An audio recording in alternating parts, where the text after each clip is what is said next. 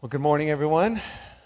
Hope you've had a good Labor Day weekend and hopefully have some time tomorrow to enjoy some of that as well.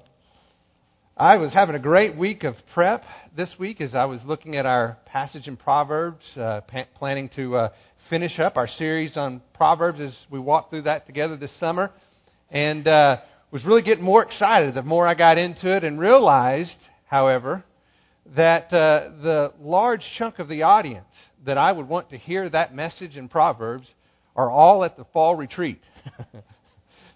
There's so much that's so good in that. And so I kind of made a mid-course correction and made a decision to do something a little different this morning. It's a slight deviation from our study in Proverbs. We'll finish it up actually next week as we look at chapter 9. And this morning, even though it's different, is very much related to what Proverbs ultimately is based upon. In fact, I believe the principle that we will look at this morning is the essential requirement for effective discipleship in any situation, including the one that this father might intend to have with his son in our study of Proverbs. It's a principle that applies to every single believer in Jesus Christ. And what should be the priority of every single church and every single Christian in any season of life, young or old. It's the priority of making disciples. I think that's the heart of what Proverbs is all about. And so I want us to think through that with a little different angle this morning, because there's a principle that I believe is important for us to understand. But when we think about discipleship, I want us to consider that really that's the calling of the church at large. When Paul spoke to the Ephesians and he says that the church essentially exists to equip the saints for the work of ministry, what he's really saying there is the purpose of the church is to train disciples who go out and make disciples. And so last week when I encouraged those who've been a part of Melanie Park for a while, enough to call it their church home over a year or so, to plug into the work of ministry here. And really what I was encouraging you to do is what the Bible calls us to do, and that is to be involved in a life of discipleship. And there are so many opportunities to do that within the life of this church body. Now, we want you to know that fundamentally that's what we believe we're here for. And when I say here, I'm not only referring to here as in this side of heaven, I mean here physically in this church family. Now, what we do here on Sunday morning is important. We want you to be encouraged by our time together and that fellowship that you have with one another. Scripture calls us not to forsake our gathering together, but to consider how to encourage one another towards love and good deeds. And we want to be faithful to that. We want the time that we had like this morning of prayer and worship to bring glory and honor to God. And so those things are important, and I want you to know that we're committed to that. But I can assure you of this. There is nothing that honors God more than when you lead others to know and follow Christ. There's nothing that honors God more than when you lead others to know and follow Christ. And here's the catch. You can only lead them to that place if it's somewhere that you've been yourself. In order to go and make disciples, you have to be a disciple. That's where we're going to spend our time this morning. Because if we want to make a meaningful impact on the people that we love, then we need to understand that it requires that we be a faithful follower of Christ. Because if that's not the case, then that just means that we're leading them in our own strength, doing what's right in our own eyes. And that's not the direction we want them to go if we love them. If we love them, we want them to know and follow Christ. And to lead them to that place, we've got to go there first ourselves. And so we're going to look at it from that angle this morning and spend some time considering it from that perspective. Before we do, let's go to the Lord in prayer together. Father, as we come to you this morning, we want to pause and consider the fact that everything that we've looked at in Proverbs and what we will finish up next week is based on the principle of making disciples. of training and raising up those who we desire to love so that they may know and follow Christ. But we realize, Father, that we can only lead them to that place if it's somewhere that we have been ourselves, that we are a disciple first before we have any meaningful impact in making disciples, whether that be in our home, in our workplace, in our neighborhood. So this morning, would you help us understand what your heart is towards being a disciple? What have you told us in your word about what that looks like and what you call us to in that life of discipleship? That's our prayer, Father, and so we want to come to you with that heart and mind. We ask this in the name of Jesus Christ, our Savior. Amen. So if you would, go over to John chapter 15. John chapter 15. Since I'm changing directions on us a little bit, let me give you a brief context of John chapter 15. It's a familiar passage. You'll recognize the parable that Jesus walks through with His disciples. But what I want you to know about this parable is that Jesus is communicating to His disciples just moments before He will go to the cross. And so these are some of the last words that Jesus speaks to His disciples. That in and of itself should tell us that what He has to say is of utmost importance. These are some of the things that Jesus wants His disciples to know, and so He invites them to draw in close, to listen carefully to what He wants them to understand before, as He told them, that He wouldn't be with them any longer, at least not physically in their presence. And so turn, if you will, to John chapter 15 and read with me beginning in verse 1. Jesus speaking says this, "I am the true vine, and my Father is the vine dresser. Every branch in me that does not bear fruit, He takes away. And every branch that bears fruit, He prunes it so that it may bear more fruit. You are already clean because of the word which I have spoken to you. Abide in me, and I in you. As the branch cannot bear fruit of itself unless it abides in the vine, so neither can you unless you abide in me. I am the vine. You are the branches. He who abides in me and I in him, he bears much fruit. For apart from me, you can do nothing. If anyone does not abide in me, he is thrown away as a branch and dries up, and they gather them and cast them into the fire and they're burned. If you abide in me, and my words abide in you, ask whatever you wish, and it will be done for you. My Father is glorified by this, that you bear much fruit, and so prove to be my disciples. Just as the Father has loved me, I have also loved you. Abide in my love. And if you keep my commandments, you abide in my love, just as I have kept my Father's commandments and abide in His love. These things I have spoken to you, so that my joy may be in you, and that your joy may be made full." Again, this is a very familiar parable that Jesus speaks to His disciples, but I believe it has a very important message for all of us to hear. I want us to think about this as we go through it, and I want us to consider the three main characters in this parable. The first is the vine dresser. I'm going to call it the gardener, because we think more of that in West Texas terms, although we do have vineyards here. But gardener seems to resonate maybe a little bit more with us. Then you have the vine, and then you have the branches. Those are the three main parts of this parable. The gardener represents God, and that's clear in verse 1 because Jesus says that He's the true vine and His Father is the gardener. So we know that God is the gardener, and it says that He is the true vine. Now, when He says that obviously implies that there's more than one vine, right? But there's only one true vine, and that's who Christ is. And then the third part of the parable are the branches. And we'll learn that there are two basic types, those that bear fruit and those that do not. So let's start with God the gardener. And as we do, I just want to ask a show of hands of those who've ever planted a garden before. Anybody been a part of gardening? Oh, good. So this is going to make great sense to you, right? Let me ask you this. As you've planted a garden, did you ever plant cucumber seeds in hopes to harvest cantaloupes? No? You've never done that, have you? You know as a gardener that you plant seeds for that which crop you intend to harvest. And I know, I'm looking at Linda because she's a master gardener, okay? And I know Linda doesn't just one day in the dead of winter decide to throw out some seeds on the ground hoping that she has a garden someday. I know what Linda does. She prepares the soil. She plants the seed in the right season so that it produces the right harvest at just the right time. And anybody who gardens knows those very basic principles of raising plants like that.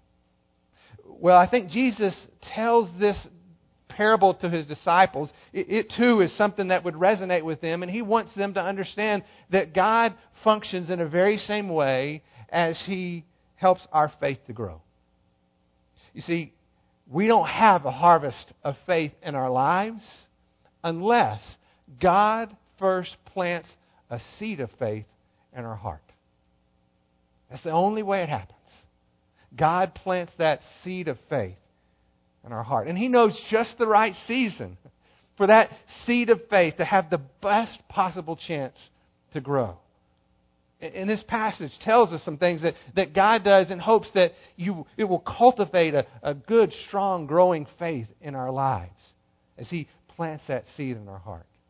And I want us to look at a couple of those things. Verse 2 says that God does two basic things to allow that faith to grow. One is that He removes branches that don't bear fruit, and He prunes branches that do bear fruit. Now, I realize when you think about this passage, there's been a lot of debate, a lot of time, and I've been guilty of this as well, trying to look at this and say, okay, then who are those dead branches? Right? Who do those represent? I think it is a distraction to take that angle, because I don't believe that's the point of the parable at all. What He's trying to help His disciples understand, and I believe help us understand, is what God does to promote a growing faith in the life of His disciples. And part of the way He does that is He deals with these dead branches that somehow threaten to inhibit the growth of faith in a believer's life, in a person who is connected to Christ. And one of those things He does is He removes those dead branches. He takes them away. According to verse 4, these foreign branches don't bear fruit. That's how they're identified. And the only reason, as we see in that passage, that it doesn't bear fruit is because they're not connected to Christ. That's the only way that you bear fruit. In fact, verse 6 says that these branches ultimately die on the vine because they're not connected to the true vine. And there is no life apart from life in Christ. So they simply cannot survive when they don't have an abiding relationship with Jesus Christ. You see, this has less to do with the identity of these dead branches and more to do with what God does to promote a growing faith in the life of His disciples. He knows what branches that are connected to the true vine. He knows that. And His desire is to not allow any external forces, whatever those may be, to choke out the life of faith in those that are His. Now, that doesn't mean that He's going to make your life easy and you won't have any problems. Okay? I'll tell you, just this week was a hard week for me because I was revisited by something that is a dark place for me, and that is a struggle that I have with migraines. They lay me out. They rob me.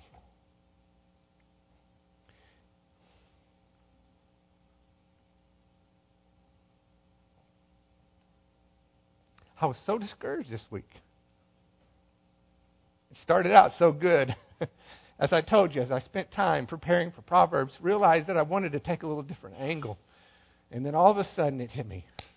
And when it does, I'm done. And it literally puts me in a dark place because that's the only place that I can get any kind of relief. And so I felt really defeated. I felt really weak. But I realized that what I experience is only a fraction what some of you experience on a regular basis as you deal with issues that impact your life that are hard. that are difficult to work through. And I know that you, probably like me this last week, reached those places during those times where you asked the Lord, Lord, why won't you take this from me? Why do I have to deal with this? And I think the Bible is important for us because it's realistic. We see Paul ask the very same question when he dealt with whatever that thorn was in his side. And he said, Lord, why don't you take this from me? I don't understand. And I said the same thing this week, and I know many of you, perhaps all of you, have said the same thing at different points in your life. And do you remember how God answered Paul when he cried out to him? He said, my grace is sufficient for you. For power is perfected in weakness. I think that's another way of saying what I believe this parable fundamentally is trying to teach us. And that is that God will not allow things into your life that do not promote growing in your faith. They may be hard. They may be difficult, if not impossible to understand. But there is nothing outside of the realm of God's power to use for a good purpose in the life of His disciples to strengthen and deepen their faith in Him. I'll be honest, I don't know why I get migraines. I hate them. But here's one thing I do know. They keep me on my knees. They keep me humble before the Lord. They very often expose times in my life when I'm carrying way too much on my own. I don't like them. But I'm going to trust that God promises to use even them in a way that deepens my faith and trust in Him. Here's what I do know, and what I believe Jesus promises, both here in this parable and throughout Scripture. And it is this: God will not stand by and watch the enemy just have his way in your life. He promises to protect you, to ensure that nothing is allowed into your life that will threaten to choke out your faith without Him intervening in a way to use whatever that may be to strengthen you in your walk with Him. Now, it may be more than you can handle. Listen to me on this. There is this famous saying that's often heard, and I've said the same thing. God will not give you more than you can handle, right? I don't believe that's true. I think He will. Because I think He wants you to trust in Him. Because here's what I do know is the case. There is nothing that God can't handle.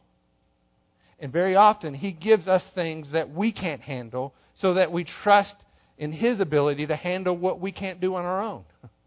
To understand the importance of abiding in Him and to trust in Him and to find that He is faithful. This week, before all this happened, there was a passage in Scripture that was one that I'd set aside to memorize this week. It's a passage in Proverbs chapter 27, verse 13. It says, I believe that I shall look upon the goodness of the Lord in the land of the living. It says, wait on the Lord. Trust in Him. Be strong. And let your heart take courage. Wait on Him. That was Monday. My migraines hit me on Wednesday. And I think that was God's way of just helping me understand. I got this. Just wait on me. I'm here this morning, so God is faithful, and I'm grateful. And I think the point of what I want you to understand is God cultivates that life of faith in our heart. He wants us to take assurance that He protects us. That He won't allow anything into our life that is uninhibited, that has its way in such a way that it chokes out your faith. He will not let that happen. He promises to protect you. But it also says that He promises to prune our lives so that we can bear more fruit, is what it says. Now, what image comes to mind when you think about pruning something? Pruning shears, right? Taking something away, removing something. Now, some of you are thinking about that and you're saying, now wait a second, I don't want God removing anything in my life. I understand. But let me ask you to consider it from this perspective. Let's say somebody goes to an oncologist who reveals to them, look, I've got some good news and some bad news. The bad news is you've got cancer. The good news is that it isn't a tumor that is contained, and we can remove that tumor, and we can assure you that we can restore you back to good and normal health because we can see that that cancer has not spread anywhere else, and so once we get that out, you'll be in good shape. That'd be like you hearing that news from the doctor and saying, you know what? I don't mind carrying that old thing around. Just leave it in there. Let's see what happens. You wouldn't do that, would you? Well, in the same way, we wouldn't look at what God says He wants to do in our life and say, oh, don't remove things out of my life. I'll just carry them.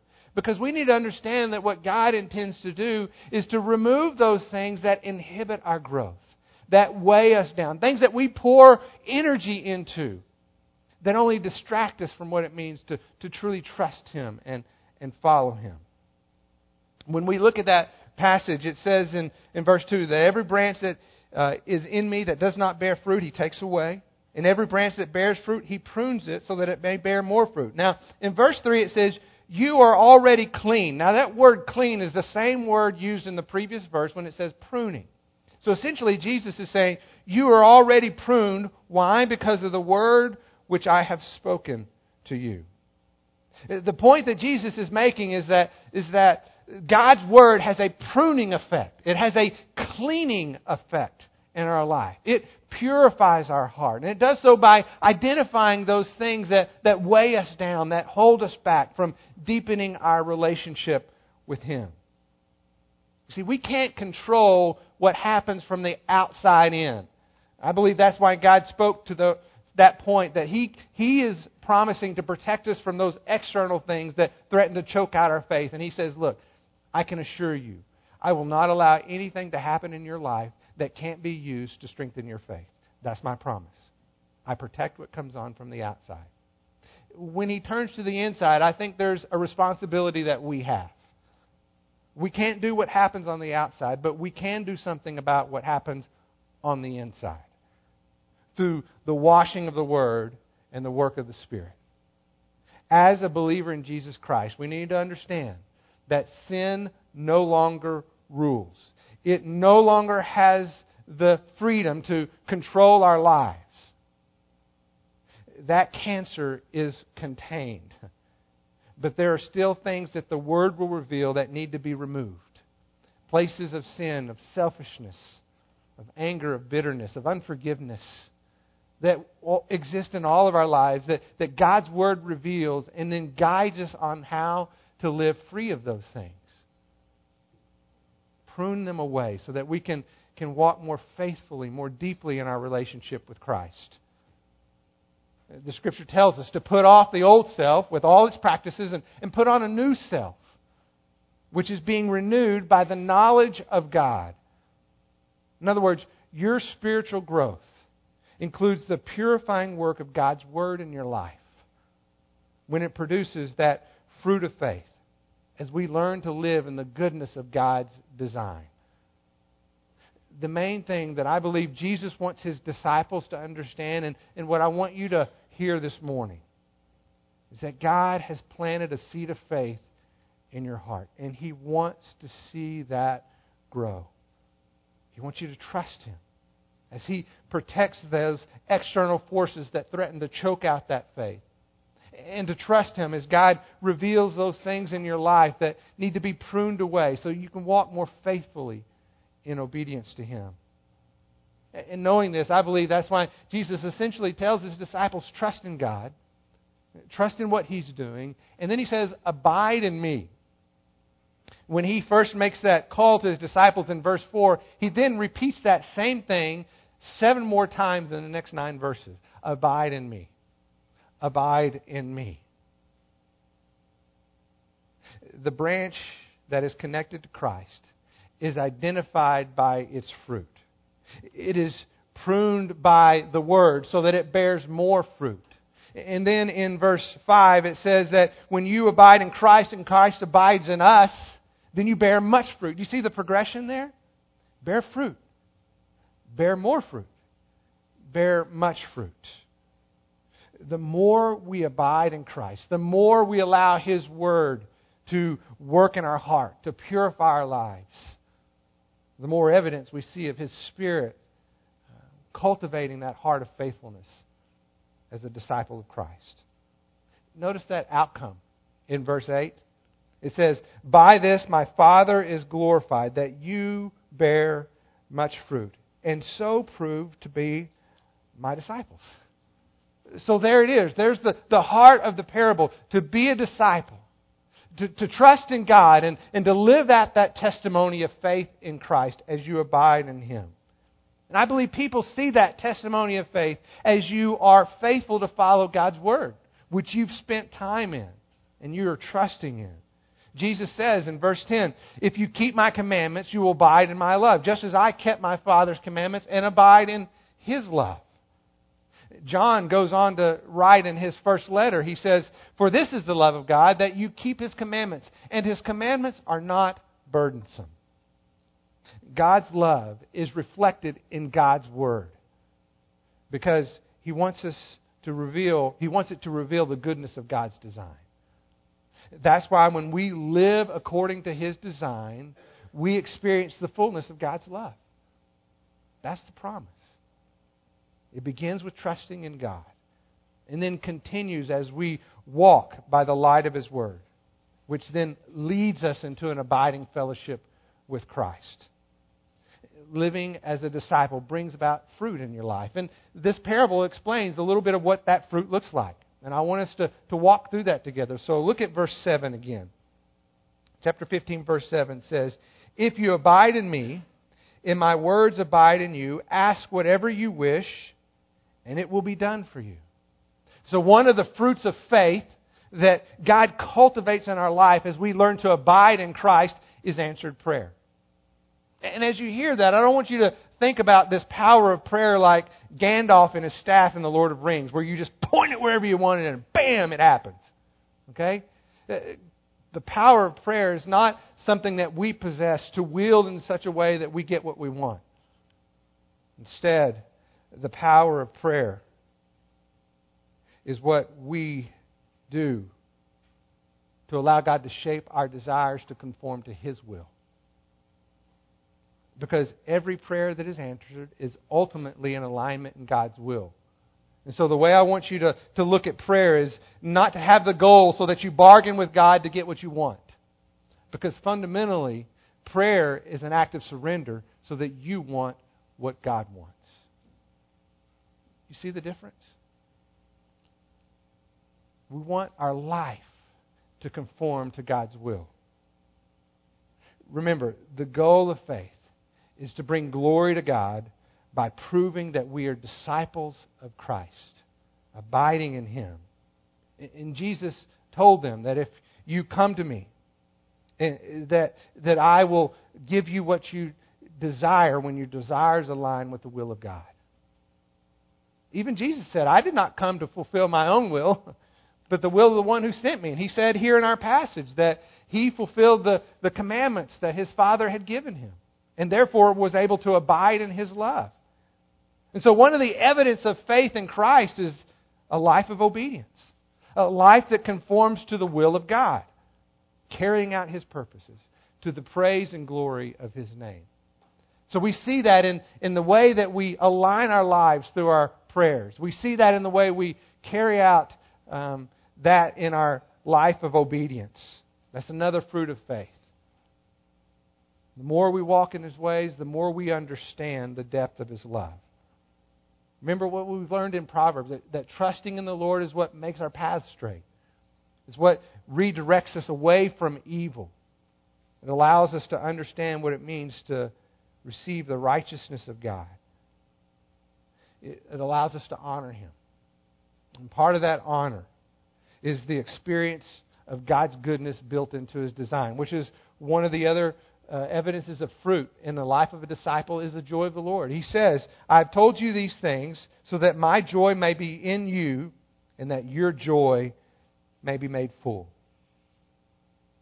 The joy of the Lord is another fruit of a disciple, of abiding in Christ. It's what gives us confidence. It's God's provision, and that we are learning to trust in His promises. So I want us to think through this together, and those three things as it relates to what it means to be a disciple. Prayer, obedience, and then the last one being joy.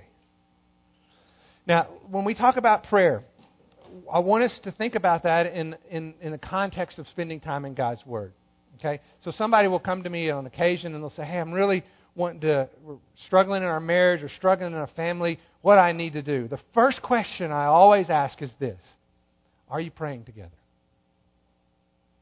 Because I think fundamentally, as a life of a disciple, that's the place we have to begin, is developing a meaningful prayer life.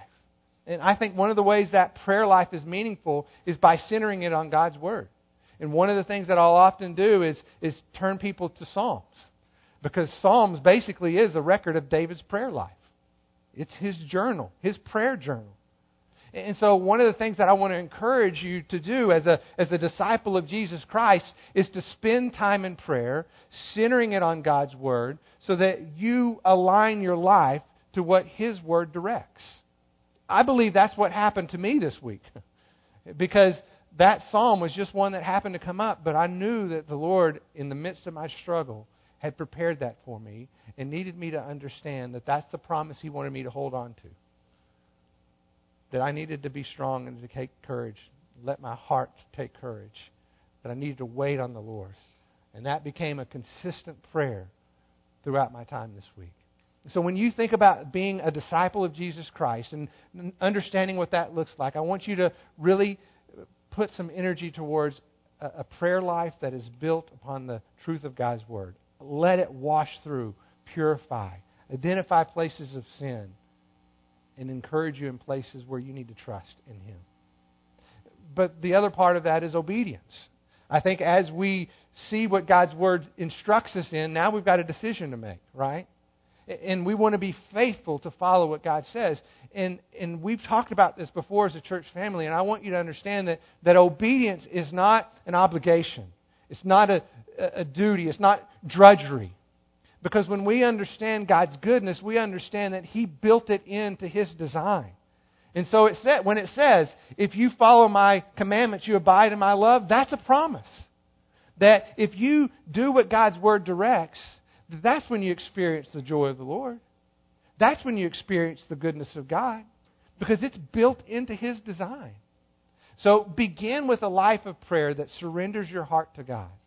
Allow His Word to wash into your life so that it reveals His truth and the goodness built into His design. And then make that commitment to follow Him, to trust Him, to obey Him. And just see if the natural result then isn't a joy that you can't generate on your own. Pursuing things that you think will make you happy that always leave you feeling a little bit empty. And see if maybe this looks a little bit different. To have a joy that actually was in the heart of Christ that can be in the heart of Will. When Will aligns his life and commits his heart to following faithfully after God. So if that's the life that we live, then I believe discipleship of others is not something that then becomes a task that we check off. It becomes a natural outcome of the life that we have in the context of those we love. So I don't have to think about, what am I going to do discipleship Grant today? I know that if I am spending time praying for Grant, that Terry and I are going before the Lord together as we try to do, because as parents, there's way too much that we can't figure out. And we go to the Lord because we are totally dependent on Him.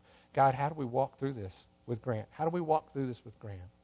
Well, that's where I begin. And then I seek the Word. And Terry and I pray through God's Word together. And we see ways that we need to lead and direct him. Then I disciple him because I'm being discipled through my time in God's Word and His work and the work of His Spirit in my heart. And I live in fellowship with others who encourage me in the same. Does that make sense? I think sometimes we make this too complicated. So when you leave today, I want you to think about those three things.